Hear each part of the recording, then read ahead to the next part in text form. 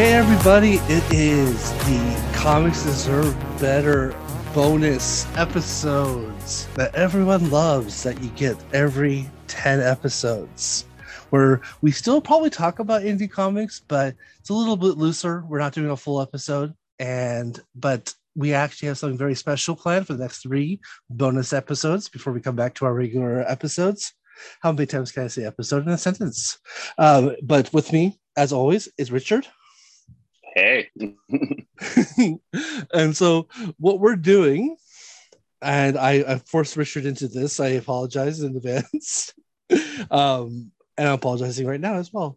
And is since Paper Girls is coming out on Amazon Prime on July 29th, figured it would be kind of fun just to kind of go through the entire series. It's only 30 issues and do a little recap of it. So we're going to do 10 issues at a time, 3 episodes. That's actually 2 volumes. It works perfectly. Great job on Brian K. Vaughan's planning to have every series be 5 issues. So it's very easy to get through. Also, this is very similar to something we did before with Saga. And yes, it's also by Brian K. Vaughan. Doesn't mean that we're only doing this for Brian K. Vaughan books. It just happens to be him we twice. Didn't do this for when they were doing that Why the Last Man show, which I've never seen and was on on TV for like a week or whatever. Yeah, and you know why? It's because we didn't do a recap show of it. So here we are. We gotta. There you go. We gotta give support to it. Just think of Brian K. Vaughan as the Green Bay Packers. You know, they won the first 2 Super Bowls, but you know they definitely didn't win them all. So we're gonna go on with a nice sports reference there. So all right, well, before we begin, Richard, this is your first time reading Paper Girls. Now, got a question for you. Did you have any idea what this book was about? No, not at all. So also lately we've been covering a lot of slice of life stuff. So I was just like, when it starts out, I was just like, oh, cool, another cute slice of life book. And then big swerve. Yes. This is a huge swerve. And like it got compared to the Stranger Things because it came out around the same time. I don't think it's very much anything like Stranger Things, except that it takes place in the 80s, or which initially takes place in the 80s. And I mean, they're in the same vein in that they're doing like a 80s, 70s Steven Spielberg pastiche of, you know, young kids in an adult situation with supernatural stuff. Like it's not, the plot isn't Stranger Things, but no, they're in that same Goonies ET mold. And while Stranger Things is more of a horror like side of that, this is more of a sci-fi side of that. Right. Yeah, but it definitely has some crazy horror like imagery in it, but not mostly in the first 2 volumes, but you'll get some weird, crazy stuff going on. Even more crazier than giant tardigrades. I feel like we had weird, crazy stuff a bit already. Yeah, I know. So, my introduction to this comic was I actually joined up reading in issue 6, which is the first issue of the 2nd volume. So, like, I was also just like equally like, what am I reading? Because this was supposed to be just like a slice. Like I thought the same thing. Like this is like a slice of life book. No, just from all I had was the title and the covers. Yes. And from the titles and the covers, it just, and you know, the first few pages of the first issue, how can this not be a slice of life? It's a book about a young girl and her part-time job and her making some new friends and like they're bonding together. That's all I assumed that this was going to be. And then, like I said, big swerve. Yeah, the weirdest thing would be her odd dreams that she has. You know, like that's going to be the strangest thing in this book, right? Like, but nope. Yeah. So, all right. Well, I guess we'll get into the strangeness. Oh, one last thing. Yes, we did an episode, Darcy and I, of the first 10 issues a long time ago.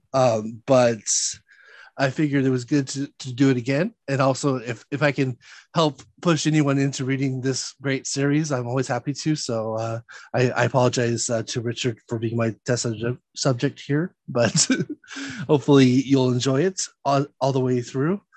And also, this is going to be more like a recap than like like what we did with Saga, exactly. So we'll see. Let's go. What happens? And I'll quit rambling, and we'll start. Okay, so we are talking about Paper Girls by Brian K. Vaughan. Artist is Cliff Chiang. Colors by Matt Wilson, and letters by Jerry K. Fletcher. And this is the story of Aaron, KJ, Mac, and Tiffany, our four main characters. So after having a strange morality dream starring Kristen McAuliffe, of all people, Aaron wakes up early on November 1st, 1988 in Stony Creek, Ohio to go deliver papers. The morning after Halloween is considered hell morning by the paper delivery people because it tends to have a lot of weird people out, mostly teenagers, causing mayhem. Erin is indeed harassed by a group of teenagers when she is rescued by Mac, a fellow paper girl who is accompanied by Tiffany and KJ, two more paper girls, and all four of them making, like I said, our main characters. They introduce themselves to Erin and they decide to split up to deliver the papers and also protect themselves. Mac and Erin take one of Tiffany's Radio Shack walkie-talkies and head off. But while they're delivering papers, they hear over the walkie-talkie that Tiff and KJ are accosted by two hooded people speaking an unknown language and that stole their walkie-talkies, or the other walkie-talkie.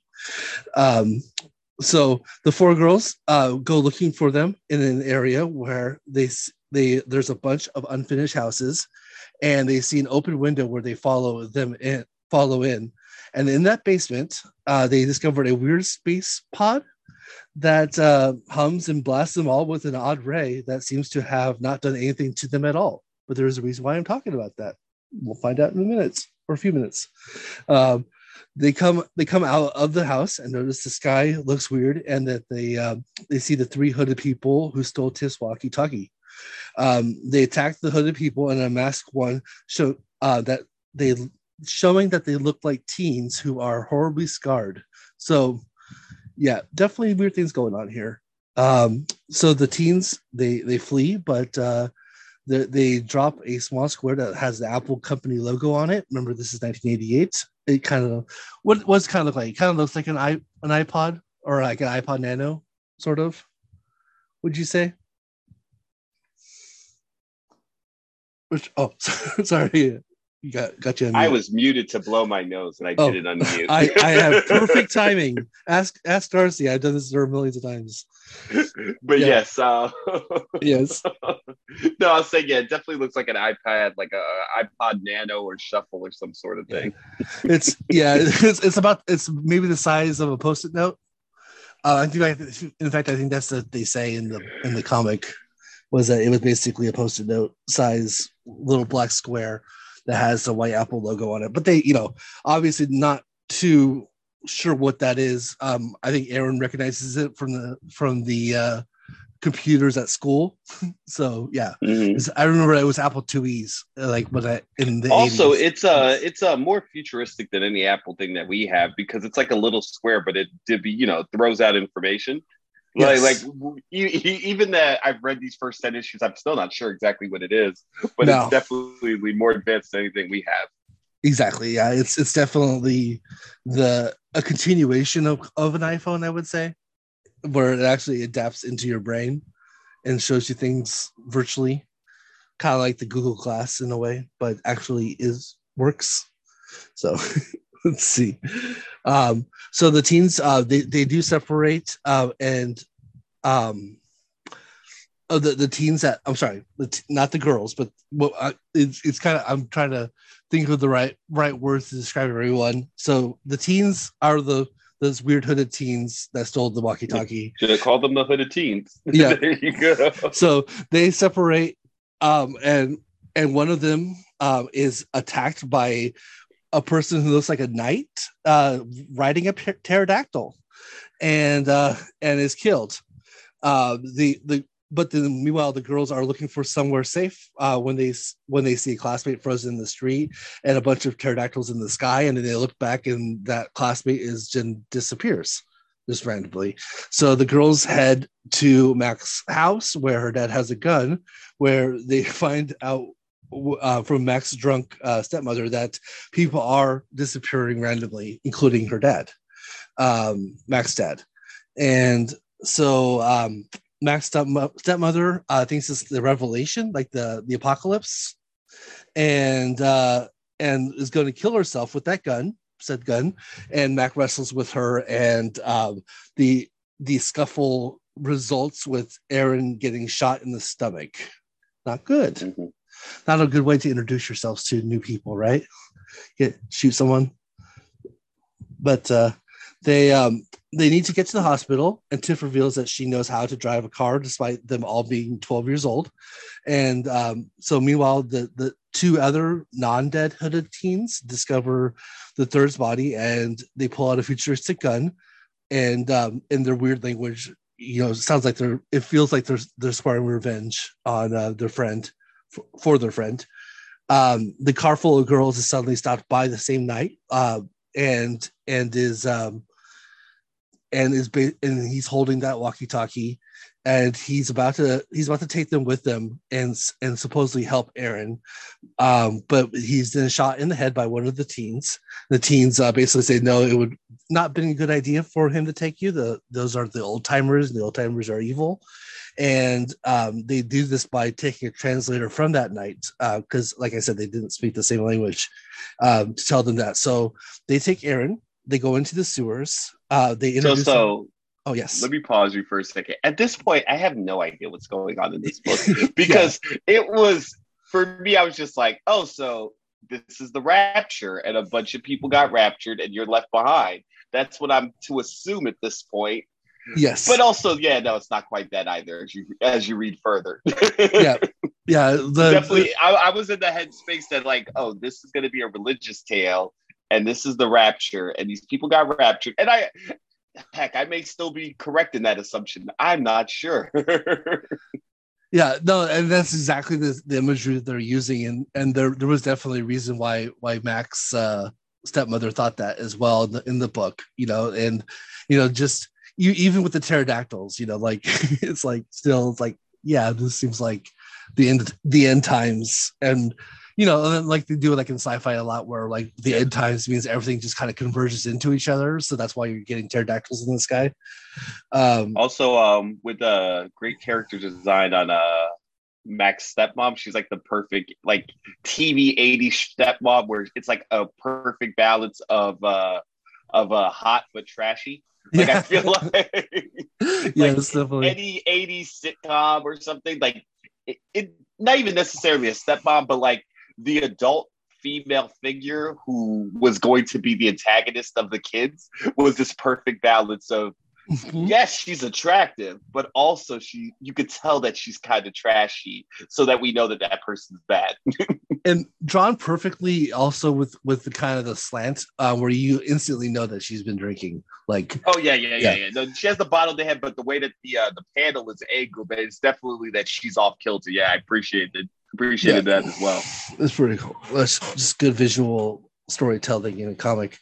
And I know Aaron is having these weird dreams, but the Ronald Reagan dream is something else. Oh yeah, that was one of the next dream that she has is a dream with Ronald Reagan. Well, she's been gut shot, so it's. But they're both ice skating together, and basically there's Soviet missiles coming at them, but it looks like they're being shot out of the sky by a laser coming out of a space shuttle, out of like an American space shuttle, which would be Star Wars, which Star Wars program.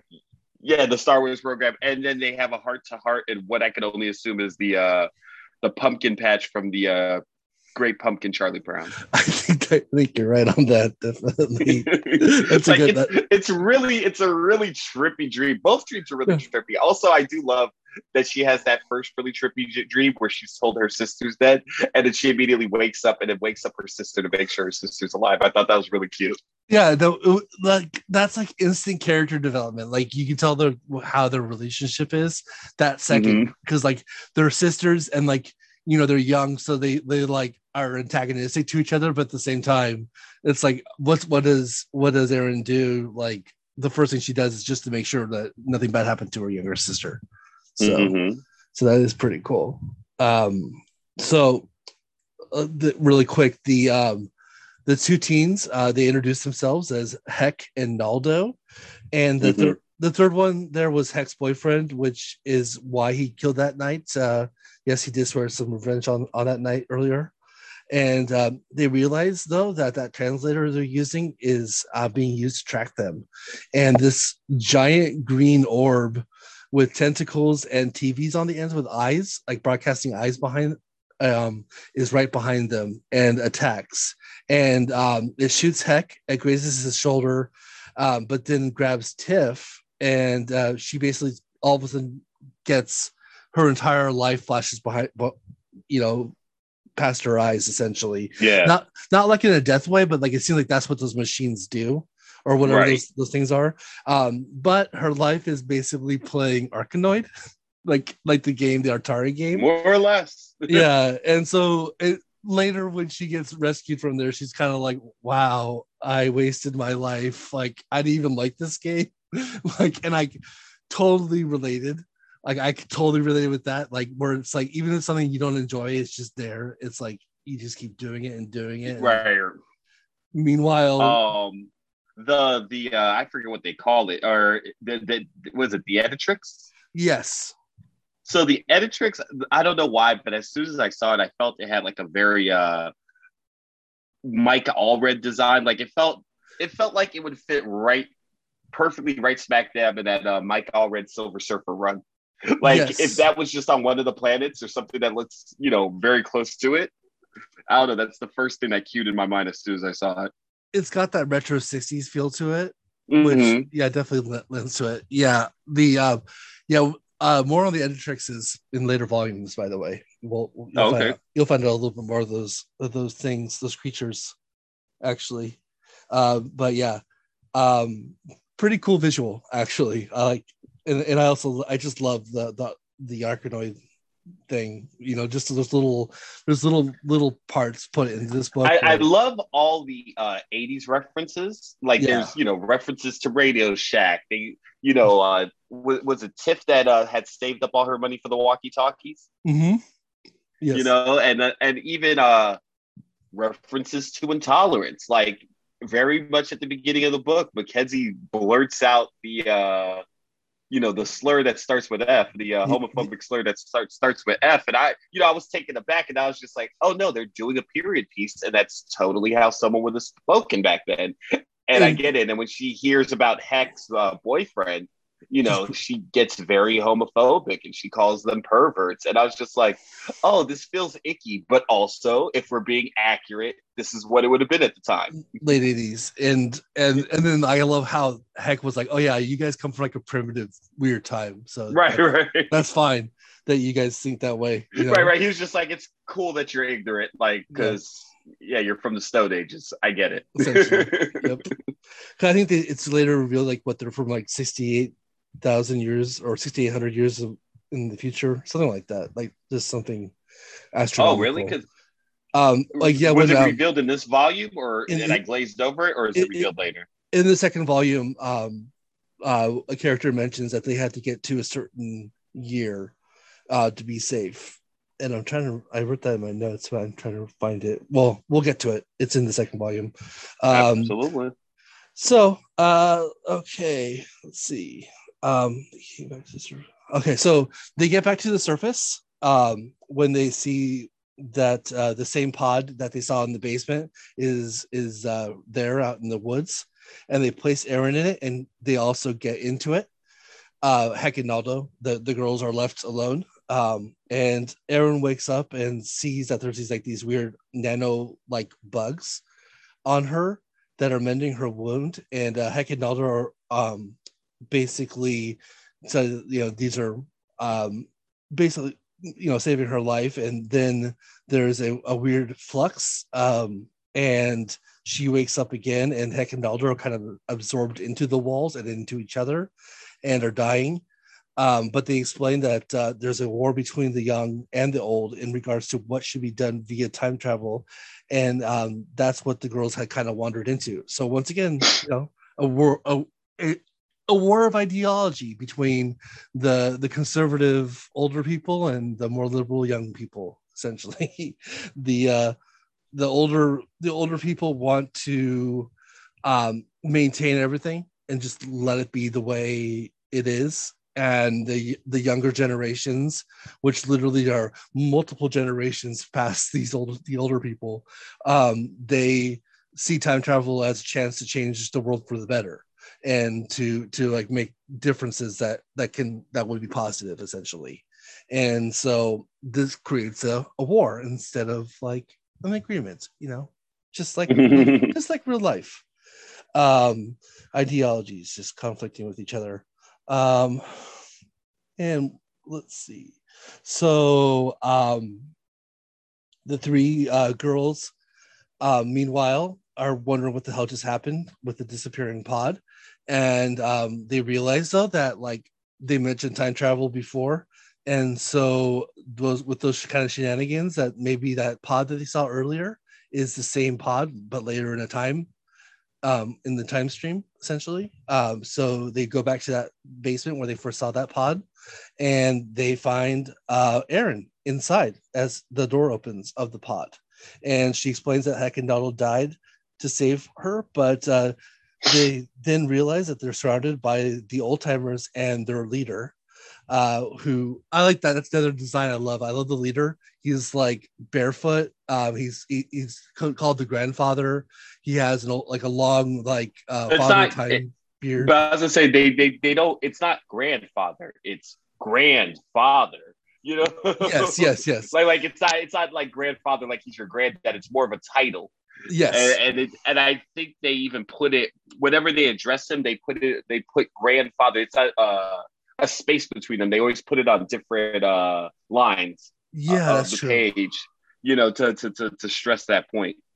No, yeah. No, I didn't notice that, but yeah, it is definitely more of a title than like there being like a patriarch, essentially. Than him being like Peepaw. Yeah, exactly. And and then he's wearing like t-shirts from like the 60s. Like he's wearing like an Apple Records t-shirt in this particular scene, and has bare feet, kind of an old father time beard. It's kind of a cool design. Also, the shout out to the languages. The teenagers, like I said, speaking a language where it's a bunch of symbols, you can't really discern what it says. I don't know if there's a derivative of a language that exists now or not. I mean, it definitely looks like some sort of Asian or some they look like characters. They're in that vein. Like, I don't think it's a real language, but the way that the language is depicted, it's those type of characters. Whereas the old timers speak in like newspeak, I guess, right, like a future English, so that while reading it, you could kind of make out what it says, but it looks very broken. But it's just if you just let the language progress for centuries and centuries, you're going to get something pretty new, but similar but new. And noted that the grandfather doesn't speak in that language. He speaks in the language without a translator. You're absolutely correct. Exactly. So yeah, that's something that will come up a little bit later. But yeah, so it would be like if we went back in time, like to like the Revolutionary War, and like we would kind of understand what they're saying in English, but at the same time there would be obviously different colloquialisms and nuances to the language that we wouldn't understand. So it that was pretty clever on Brian K. Vaughan's part to have that. Another clever thing too is the one thing that had always bothered me about time travel is that the Earth is constantly moving. And so if the time machine is not also a space moving machine, so they make you just die in the vacuum. Yep, yeah, they made a mention of that. Like if you just traveled in time, you would just end up in the middle of space, like because the Earth had moved. So I was like, that's pretty cool. I'm glad that they added that there too, because I always kind of bothered me with it for a long time. Was like, why? How could you travel through time? Because the Earth wouldn't be there anymore. You'd have to figure out where the Earth is going to be at that specific time that you want to come back. So anyways, we'll get into more time travel shenanigans in just a little bit here. We're almost done at the we're almost at the end of the first volume. So the old timers, they're all around that house, and they're about to break in. The pod starts humming and acts like it's going to explode, and lo and behold, it literally does explode, and all four girls are thrown into portals. It becomes evident that KJ lands somewhere completely different. She lands in like a body of water, and Aaron, Tiff, and Mac kind of land together on a bridge in a road, and so they're looking. So KJ is no longer part of the party at this time. They're confused about what just happened. A car. It's still early morning. A car is kind of driving by. Aaron goes, "Hey, let's do what they say." The paper, the newspaper company says like in need, get help. So she stops the car, and who gets out of the car? It is Aaron from 2016. So older Aaron, as I will be calling her going forward. So time travel. So yes. So anything about volume 1, or do you want me to jump into volume 2 right now? No, I mean, I think, yeah, go ahead and jump into it. Okay, yeah, because it literally starts like right away. Like, so volume 2 starts instead of young Aaron's perspective, it's old Aaron's perspective of the thing that just happened. She's on her way back. Right. Yeah. She's on her way to work, early morning, June 1st, 2016. And she is speaking briefly to her younger sister, Missy, who is now a emergency airlift helicopter pilot. So she's like living the life, and she is then stopped by the girls on the bridge after, and was like, what the fuck? like why, wait, what? You're Aaron? Like, I'm Aaron, and they compare scars to make sure that they're the same people. It turns out that old Aaron doesn't remember any of this night that's happened so far. She doesn't even remember. She doesn't remember even the girls. She's basically, she remembers being a paper girl, but she remembers it being uneventful and not really ever making any friends or meeting anyone. And then she still works for the newspaper, but this now as kind of like a reporter. But it was a reporter, right? I think so. Yeah. Yeah. And or maybe they never actually say. She yeah. says that she works for the newspaper, and she does mention deadlines, but she doesn't actually ever say that she's a reporter. Yeah. And she is extremely hard on herself, adult Aaron. Oh yeah. And so there's a lot of nuance. It's not in my notes. It's hard to really kind of talk about that, or like to put it in the notes. Yeah, there's a lot of come to Jesus moments essentially with between young Aaron and old Aaron, kind of like coping with who you become or who you will become. Old Aaron is very not happy with where her life has led her, and then it seems like young Aaron, she's kind of just shocked by the whole scenario, but she kind of does think that it seems like she thinks older Aaron is kind of dope, but then keeps reevaluating because older Aaron is so hard on herself. Because yeah, absolutely. But there is a moment that where basically younger Aaron and older Aaron have a moment together by themselves, and she's like, you're not married, which is cool because I didn't want you to be married. I don't want be married. You have a cool job, you have a house, you're independent, you're living a good life, and literally old Aaron just like hugs young Aaron, like really I love sweet. You're awesome. Yeah. So we'll get to that in just a second here. So after that obvious confusion, the girls pile into. I love this too. Aaron's driving a smart car, which is definitely indicative of 2016, and three 12-year-old girls and an adult in a smart car. It's not a lot of room, and so they take them. She takes them back to her home. Old Aaron has like I said, no recollection about what happened. But the girls are amazed by the technology, and including like the flat screen television, and they turn on the TV. Also, kind of a joke about like the nostalgia movies that kind of started in the early 2010s, like like it's a commercial for an obvious like a Teenage Mutant Ninja Turtles movie that's coming out, and they're like, whoa, like is this for adults or for But the kids? thing is that would they have TMNT yet in It, '88? no, like I think it was 89. So yeah. Yeah, I think it was '89. So unless they were savvy like comic book readers, like they wouldn't have known who TMNT was in the first place. The So way Cliff Chang though, there's a panel where depicting the awe in their faces, seeing HDTV and like sparkles in their eyes, and I absolutely loved it. Yeah, no, absolutely, that's pretty cool. Yeah, just the visuals in this are so awesome. Yeah, The so they turn on the news. They notice that there's a giant like kind of ball lightning appearing over Terminal Tower, very similar to the portals that we've seen so far of time portals, and that is in nearby downtown Cleveland. So Stony Stream is a suburb of Cleveland. It's not in real life. It isn't. I looked it up to see if Stony Stream really existed. It doesn't. It's a fictional suburb, but it is. It takes place in very real Cleveland.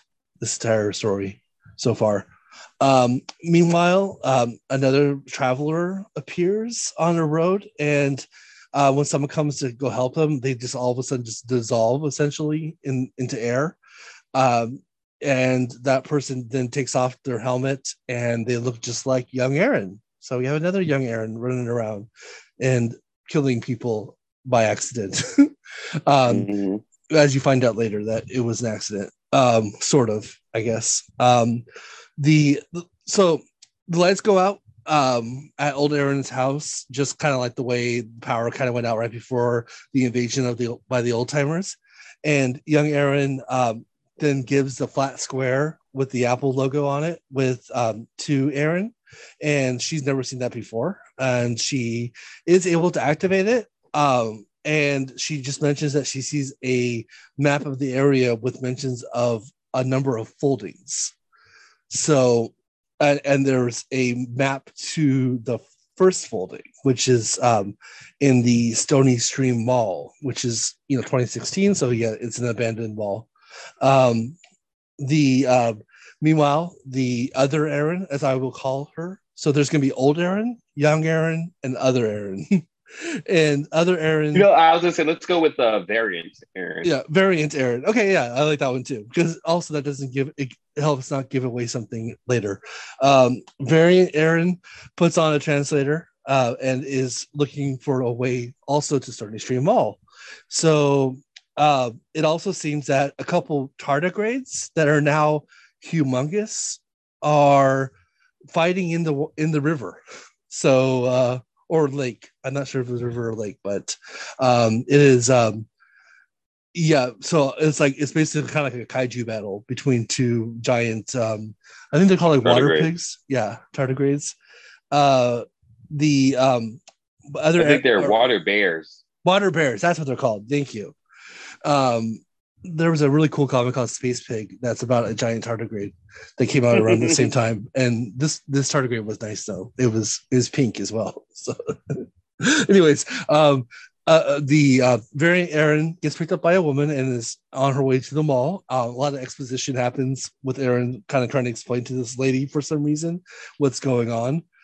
She kind of says that like anything that traveled with her through time that wasn't protected can be changed in size because like time and space is not relative and blah blah, some sci-fi mumbo jumbo, and that's why these giant these creatures are now giant that were once microscopic essentially, and that's why they're fighting in the middle of the river. And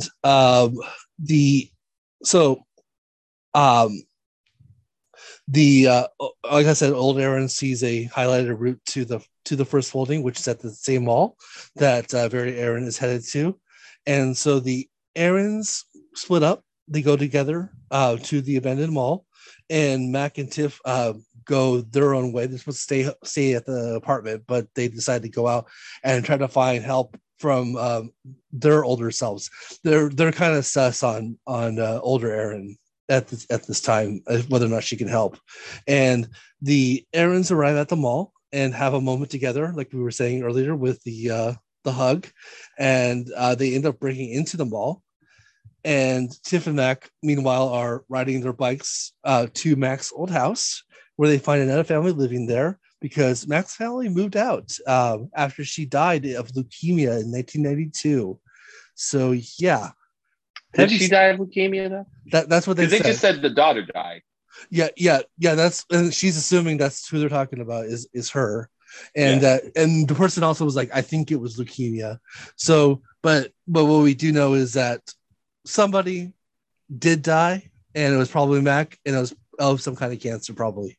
I mean, Mac definitely thinks that he means her.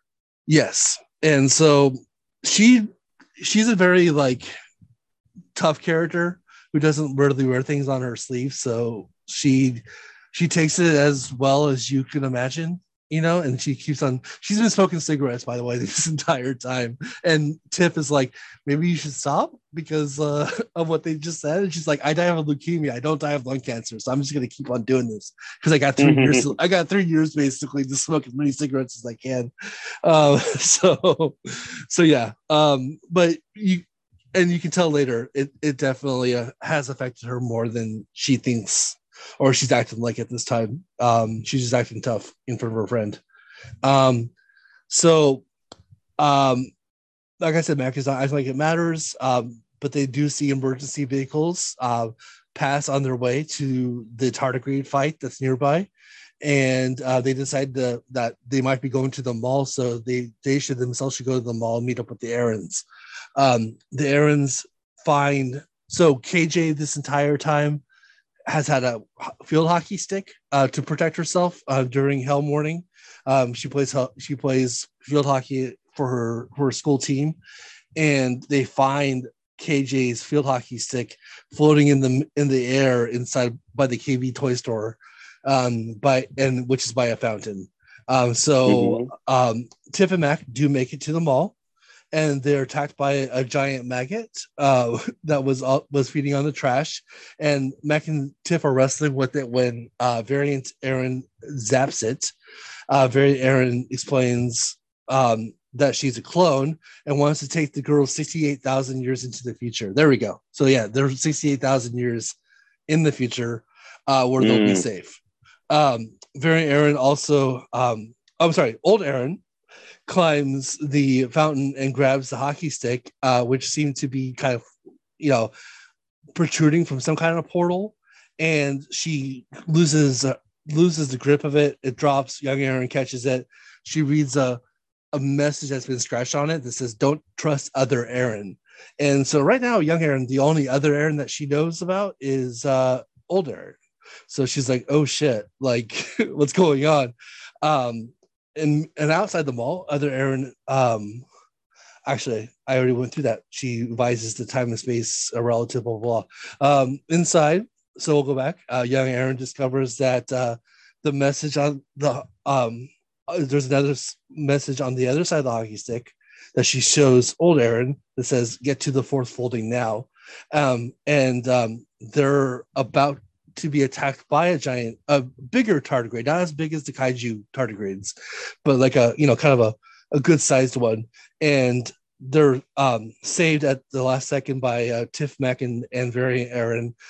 Tiff jumps onto the tardigrade like a bucking bronco, and Erin then stabs it with the broken hockey stick. Variant Erin reveals that she was cloned by the Youth Rebellion because of the DNA, or the DNA was taken. Yeah, the DNA that was left behind when Erin got stitched up. Yep, that's why there's clones of Erin, and the reason why they were cloned is because that before mentioned laser that I mentioned that got zapped and that Snecta didn't do anything. Well, it altered their DNA to where now the girls are invisible to the old timers technology. So that's why the teenagers are using Aaron DNA to clone Aaron, because the Aarons that they create are also invisible to old timer technology. And uh, Variant Aaron wants to take everyone to the fifth folding, which is on back to 68,000 years into the future. But old Aaron says no. The stick said to go to the fourth folding. Variant Aaron doesn't like being told what to do, so they get into a fight, and zaps old Aaron, and that kind of makes it obvious to young Aaron and the girls that who the other Aaron is, and the one that they should not be trusting. So they get into the skirmish with Variant Aaron, now known as Other Aaron, and they push her into that fifth folding portal, and they figure out where the fourth folding is, which is that aforementioned ball of lightning that's up in by Terminal Tower in Cleveland. So they need a way to get up there. Well, good thing. Well, bad thing is that the old timers are now arriving in 2016, and they start wreaking havoc. Start abducting. And they have a sweet ass ship. Yeah, it's like the Shield airships on steroids. This is a freaking awesome. It's like if the Shield airship was also like a cathedral, though. Yeah, no, definitely. It is an awesome image. It is very cool imagery on that. So yeah, they're arriving. They're doing their own shenanigans of abducting people and like wreaking havoc. I guess they have a way to make people forget, so they don't mind like just like maiming their way through everything because they can. Variant Aaron also mentions that to her driver. Yes. When she commandeers that car. Yes. And she's like, "Oh, don't worry, you're gonna not remember any of this anyhow." Yeah. The old timers are gonna come and they're gonna erase your memory. So old Aaron calls Missy, the helicopter pilot, and her sister.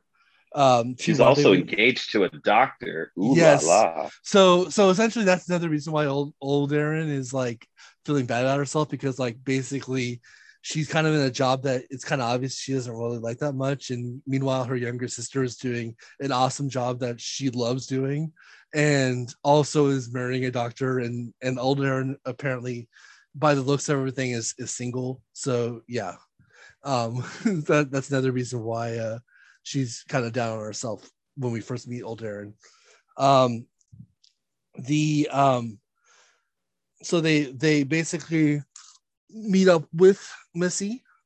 Missy is amazed that she sees her older sister as a 12-year-old, but it's kind of gets it. I guess maybe they explained it before on the phone. No, I think once you see the portals in the sky, you're just rolling with everything else that happens, right? Like, no matter how crazy that part is, it's not the craziest thing she's seen that day. Yeah, exactly. Yeah, that's a good point. Yeah, like if she saw like 50 Aarons, I'm sure she wouldn't care right now. Right. But I saw the pterodactyls and the portals in the sky, that giant ship. So yeah, okay, yep. Cool. Yeah. My baby version of my older sisters here. Awesome. Yep.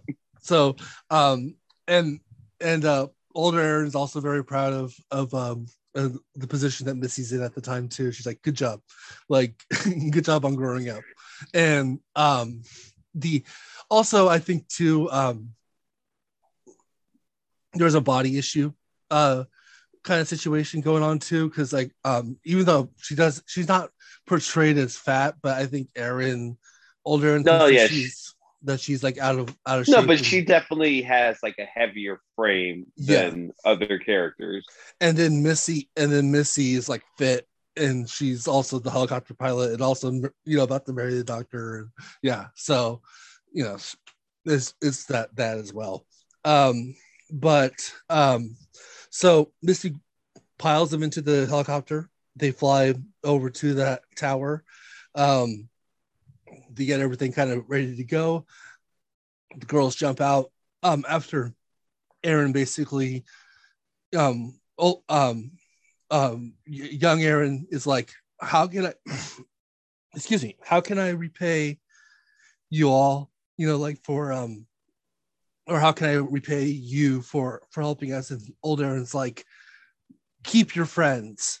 Like, we've never been good at making friends, so you have these girls are awesome. She's like, you right. She's like, you have friends that I didn't even know Mhm. we had. So please Mhm. maintain this relationship. Yeah, do whatever you can to not forget them, and do whatever you can to keep your friends.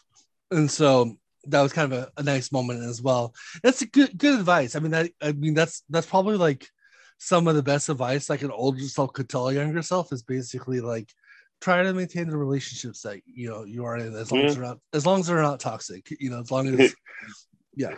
We were kind of talking about that right before we started recording. Exactly. Yep. Yeah, definitely we were. Just by Mm. chance.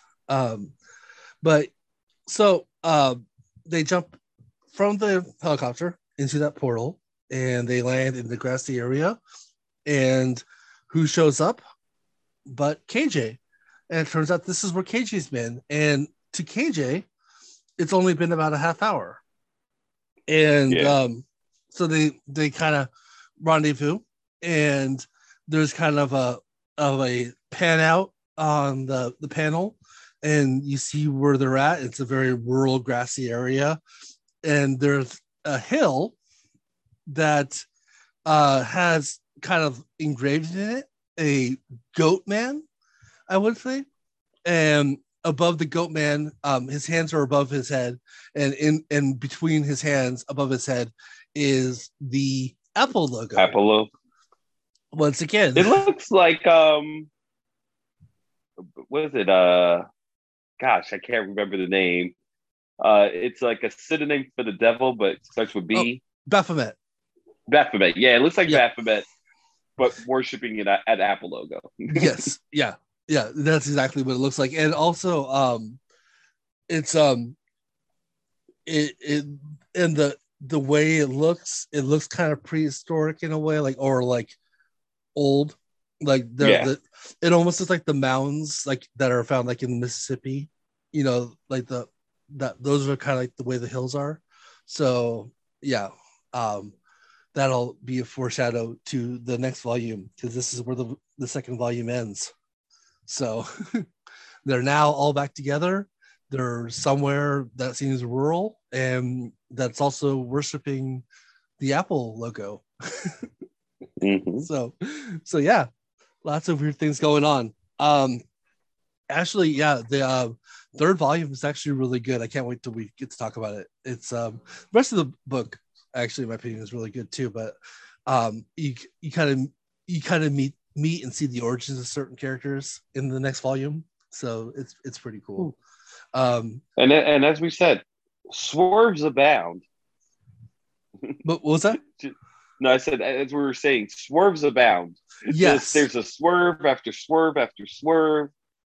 This I really enjoyed this book, but I have no idea what's going on. Well, I have an idea what's going on, but that's it. You will not have a full idea what's going on until the end. It's just one of those books. It's kind of like, did you read Gideon Falls by any chance? I have not. It's Gideon Falls is the same way, where the majority of the time while I was reading it, I was like, okay, I kind of get what's going on. I have absolutely no idea what's going on at the exact same time. And but it's well written, it's well paced. I'm having fun with the visuals. Let's just keep going and figure out what the hell is going on at the end of the book. And this is the same way. This is, yeah, don't feel bad that you don't know what's going on and you're not supposed to know what's going on. Yeah. But like, how do you enjoy the first two volumes so far? No, I really enjoyed it. Okay. They're really good, really well written books, and they breeze on by. Like these are all like I felt like both volumes were a very quick read. No, absolutely. That's the thing. And my first inkling was like, let's just read all 30 issues and like do all 3 episodes at the same time, but like time constraints. Yeah. But this book it's one of those books where I think you could read 30 issues in the same day. Yeah. And not feel like you wasted your day reading comics. Right. It wouldn't feel ridiculous. Like it's yeah. not a slog at all. Like I was burning through those first 2 volumes once I jumped definitely. On them. And just like the Cliff Chiang art style, like I don't think I've ever seen his art with a more standardized color palette. It's Mm-hmm. always, a fascinating color palette. Like when they first touch the device, the ship, and the colors that are in the sky when they go outside, it is so Oh, trippy and gorgeous. But like yeah. you never see his art without an accompanying because I don't know if he always uses the same colorist, but it always has a very unique accompanying color palette. Yeah, that's a good question. Yeah, because I've always noticed that as well. Is that like it seems like he. Oh, whoa! I'm not. I just knocked out the here. Can you hear me? Yeah, I can hear Okay. you. All right. Sorry about that. I'm probably not going to edit that out. Brian's very passionate about colorist, and Yes. he was and he got a little too excited, rip the headphones out the jack. Yep. I love colors. So Matt Wilson, right, is the Yes, was the yeah, colorist on yeah. that. And I know Matt Wilson does a lot of stuff with Brian K. Vaughan, but that's a good question whether or not he worked with like Cliff Chiang before.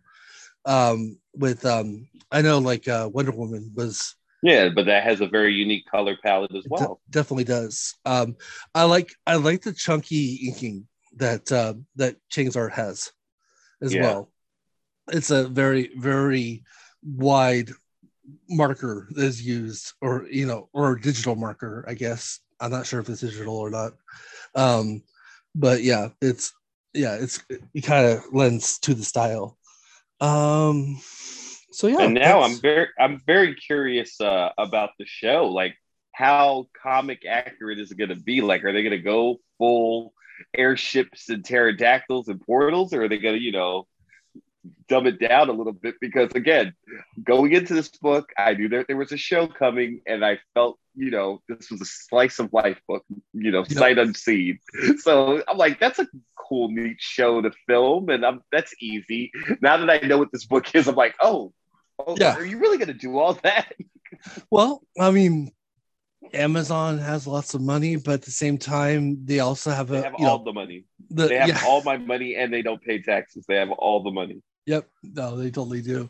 But however, streaming services nowadays are very much have itchy fingers when it comes to cancellations. Just kind of what happened with like Why the Last Man, like where Mm-hmm. like they don't see the numbers immediately.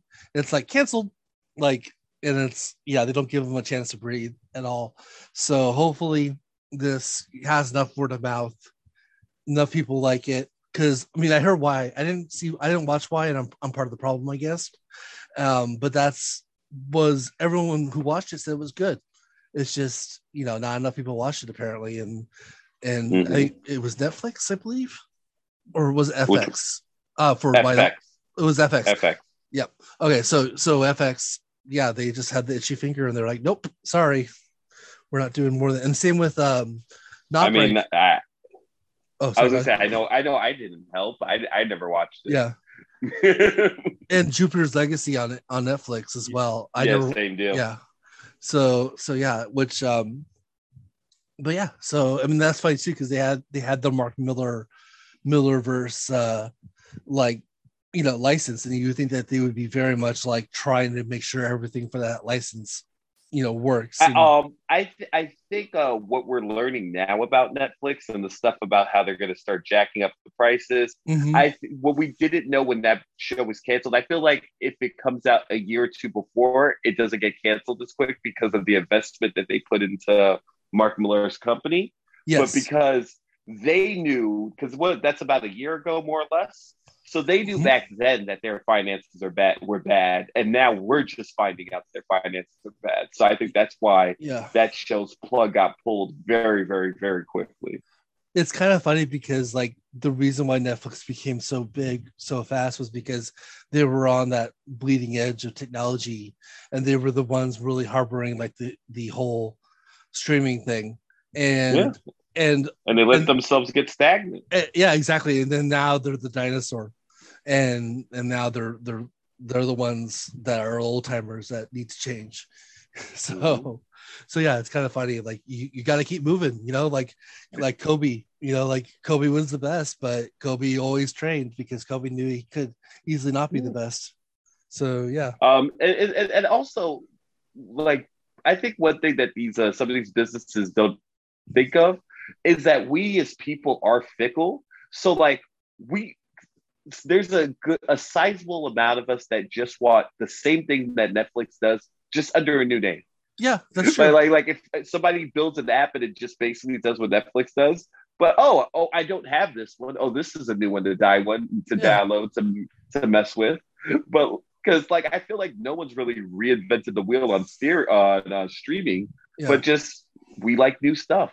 I also think that Netflix had a quality control issue, and they kind of let everything become a new TV show or a movie. So people didn't really have a lot of trust in the product.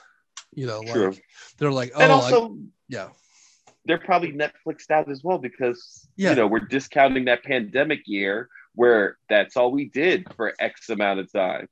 We're done chilling. I don't even think but like, I don't even think HBO Max was a thing until like midway through the pandemic. At the real start of it, when you were getting your Tiger Kings, and we were all just binging everything because we didn't know what the world was about to be. There definitely wasn't Paramount Plus, and but we spent a lot of time in Netflix's bosom, and it's just like, we're kind of done with that now. Plus, we were putting out a lot of trash and not enough quality. Exactly. But also, like we've just been here a while. Like, it's funny. Netflix still feels kind of new, but Netflix as like the streaming juggernaut is more than 10 years old at that point. Like, I feel like that really started 2010, 2011-ish. Yeah, that's about time. Like, and then actually technology had to catch up to it because it was originally just like on your computer, and it was a big thing when like, like the PS3 now you can watch Netflix on your television through your PS3 right. And or I had Xbox. Friends even early. I remember where I think the Netflix app was only on PS3 or something. So I was a big Xbox 360 gamer, but I had a PS3, and PS3 was just for me to watch Netflix because I wasn't playing anything on it. The only time I booted it up was to watch stuff on Netflix. Which is funny because like the reason why Blu-ray basically won was because it was on Xbox and not PS3, and the Xbox 360 was popular. Other way around. Was it the other way around? Blu-ray is created by Sony. Oh, okay, that makes sense then. I got my stuff wrong then. But I've heard from many people that like the only reason why they had a PS3 was because it was a Blu-ray player, and also and that's why they took a loss on the technology. Like, it was a loss leader for forever, the PS3, because they're just like, we just want to get these Blu-ray players out there. Once the people use them and see how crisp the images are, they'll feel like they're indispensable. Yep. And then kill HD DVDs. Strangling the crib. Which I heard just like Beta has better quality than the VHS. I guess HD DVD was better quality than Blu-ray, but it all boils down to cheap. Like whatever's cheaper, essentially. Also, I think they were smaller though. And they were smaller too. Yes, they were. Yeah, because I think they were like about 25 gigs, and then you could have a Blu-ray up to like 50 something. I think 56 gigs or something like that. Yes, that's true too. So there was definitely that cost if there was something bigger that they were going to put on HD DVD.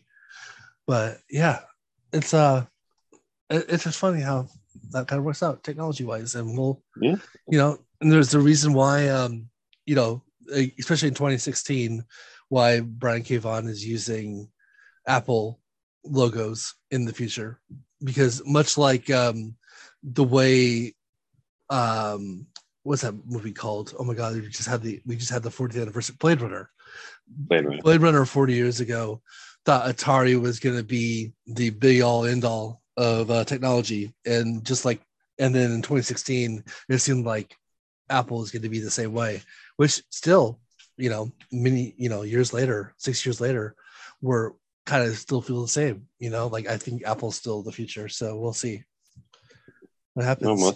I think he killed the iPhone. So it's a good product. It is, definitely. It's relatively inexpensive, compared to other things like that. And it's essentially a computer that is No, in your hands. it's absolutely a computer. Which is funny what they mentioned in Paper Girls.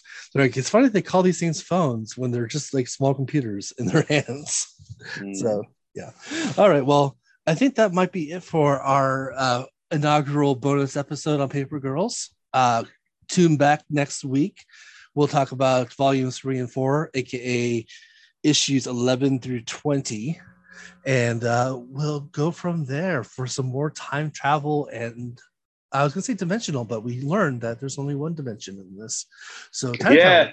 Only time travel shenanigans. They're fairly explicit that they're like, yeah, no, there's one timeline, that's it. And like you could change stuff, but not really.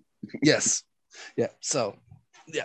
So that's pretty cool. Good world building right away. Like the world building is great, even though that whole ride with the lady was just for exposition. It wasn't too boring, So yeah, it was pretty good. But anyways, well, I hope you all have a good day, and don't forget to stay away from pterodactyls. And if you get hit by a strange ray, actually be happy because that might make you invisible to the old timers. All right, have a good day, everyone.